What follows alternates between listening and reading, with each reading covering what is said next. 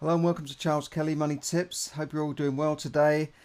Today I want to start with the pound, which has fallen again on speculation that there might be a general election earlier than we thought. The pound continues to fall in the currency markets against the dollar and the euro. Although the headline says pound sinks, but in actual fact it's only fallen a couple of cents against the dollar and a little bit below 110 on the euro. So it was already around about that figure anyway. So it's not like it's, the end of the world, but it's just a sentiment that, the market doesn't like the fact that there might be an early general election, possibly in next month. Boris Johnson, who last week said he would suspend Parliament, and that caused a problem with the pound because he said he was going to suspend Parliament and there would be a long period of where the Parliament wouldn't sit. And this proroguing or suspension would mean an extra 3 or 4 days of without business. And many people see that as a way of forcing through a no-deal Brexit. However, he said that he wants Britain to leave with a deal, but will leave without a deal if necessary. And despite this, his MPs are threatening to revolt and vote against the government and possibly bring down the government, some of them. So we'll have to see what happens there. Over the weekend, you may have seen that all of the government whips, the whips are the people that keep control of the MPs and make sure that they vote with the government. And these government whips were summoned to the country residence of the Prime Ministers, which is Chequers, of course. And they were told to say to MPs, look, if you vote against the government, you will be deselected at the next general election. Now, the next general election usually sounds like years away because it could be years away, but actually it could be just weeks away. So this is all fueling uncertainty in the market. So the markets are not very happy about it. Business is not very happy that Brexit has taken so long. And that's caused a lot of uncertainty, of course. So business doesn't really quite know what it's doing. Brexit is scheduled to happen on the 31st of October. And I think it needs to be sorted out one way or the other. I think most people would agree they just want to get it out the way. It's been going on since 2016. Most people are just sick of the word, they're just fed up with it. So let's see what's happened. If he calls a general election in 2019, it would be the third general election in the last 4 years. Remember, we had the 2015. Then Theresa May went walking in the hills and said, I want to call a general election. She had a majority, of course, I think in the 20s. She wanted to increase her majority and then, of course, lost it. And now the government is propped up by the DUP. And if you count, there was a fourth election, of course, if you count the referendum, which where people were asked do they want to stay in the EU, and they voted by a majority, I think of a couple of million, to stay out of the EU, to get out of the EU. At that time, there was no mention of a deal or anything else like that. It was just in or out. And since then, we've heard about this deal and that deal, and the Canada Plus deal, the agreement that Theresa May made with the EU, which was voted down 3 times by Parliament. So all these people who say they don't want to leave with a deal, they've actually voted against the deal that was put forward to them by Theresa May. Okay, it wasn't a great deal, but it was a deal, and Europe has said that they won't change that deal. So since Boris Johnson announced this proroguing of Parliament, there's been demonstrations in many cities across the UK. There's been a petition signed by hundreds of thousands of people. And yet, out of all of this, Boris Johnson's popularity has actually gone up. People thinking, well, good on him. He's getting on with it. He's doing something. He's not dithering around for 3 years. He's actually, taking some positive action. So we'll have to see what happens. He may have a master plan to push this through. His general election strategy might be to, there's talk that if he called a general election, it would stop his detractors from blocking Brexit, depending on the timing of the general election. So who knows? He might have a master plan up his sleeve. So we shall see what happens. But in money terms, it's obviously not great for business, but we just have to get on with our business. Now, finally, the Sunday Mail reported yesterday that Labour's this is the main opposition party, Labour Party, their shadow chancellor, John McDonnell, plans to end what he calls the buy-to-let market or the buy-to-let boom by, now wait for this, by offering private tenants the right to buy their rented properties at a discount.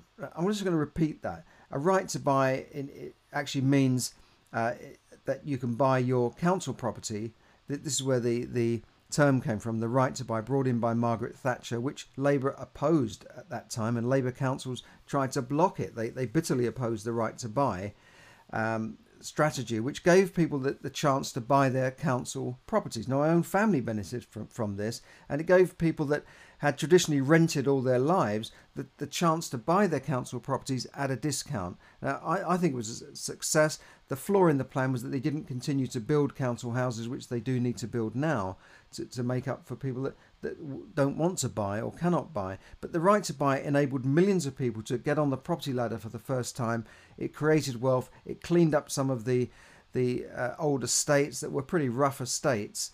And, critics would argue that it pushed people out of their homes, and now there's less homes to rent through the council. But that's not the fault of the right to buy. That's the fault of successive governments who haven't built enough council properties. Anyway, he plans to give that same right to buy right to private tenants and let them buy their property at a discount. So you could be a landlord who rents your property to a private tenant, and John McDonnell, who is really a communist rather than a socialist, could come in and say, right, we will give your tenant the right to buy your property that you've worked hard to buy and you've saved for, and now you've rented out. We're going to give your tenant the right to buy that property at a discount.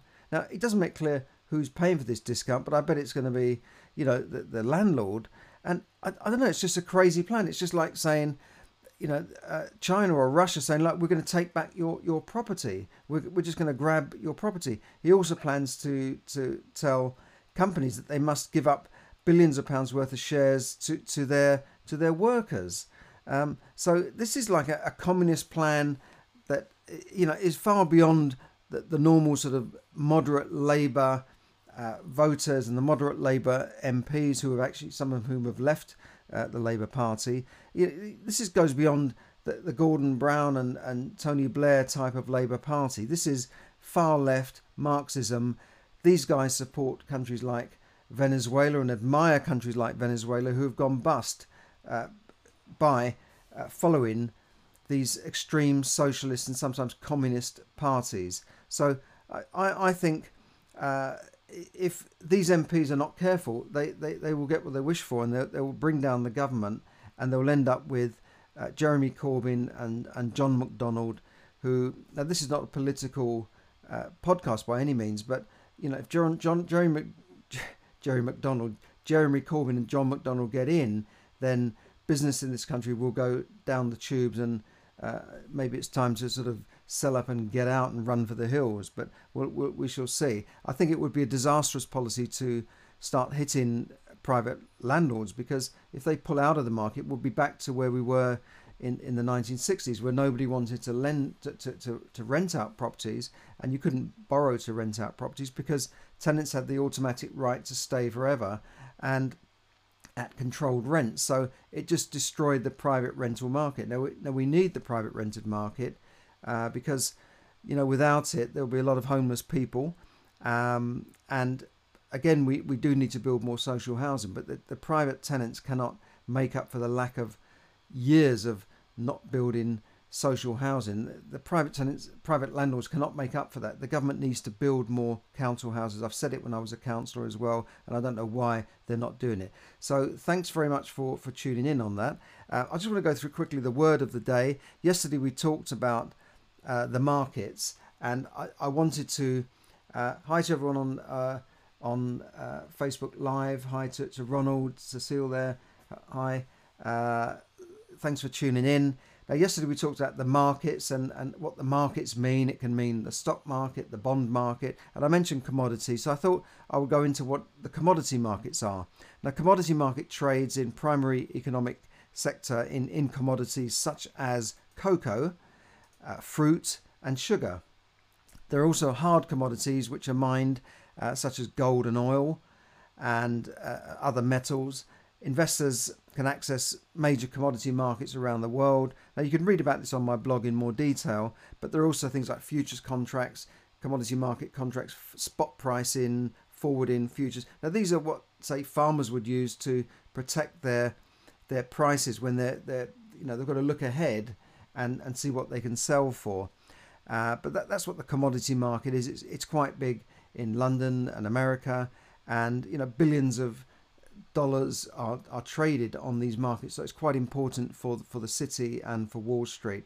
And so that's the word of the day, the commodities market. It might be a bit of a mystery. I don't suggest you go and invest in commodities or buy futures and options, because they're quite a high risk investment. But many people do trade on this, and banks make money trading on these markets. But they are a high risk strategy.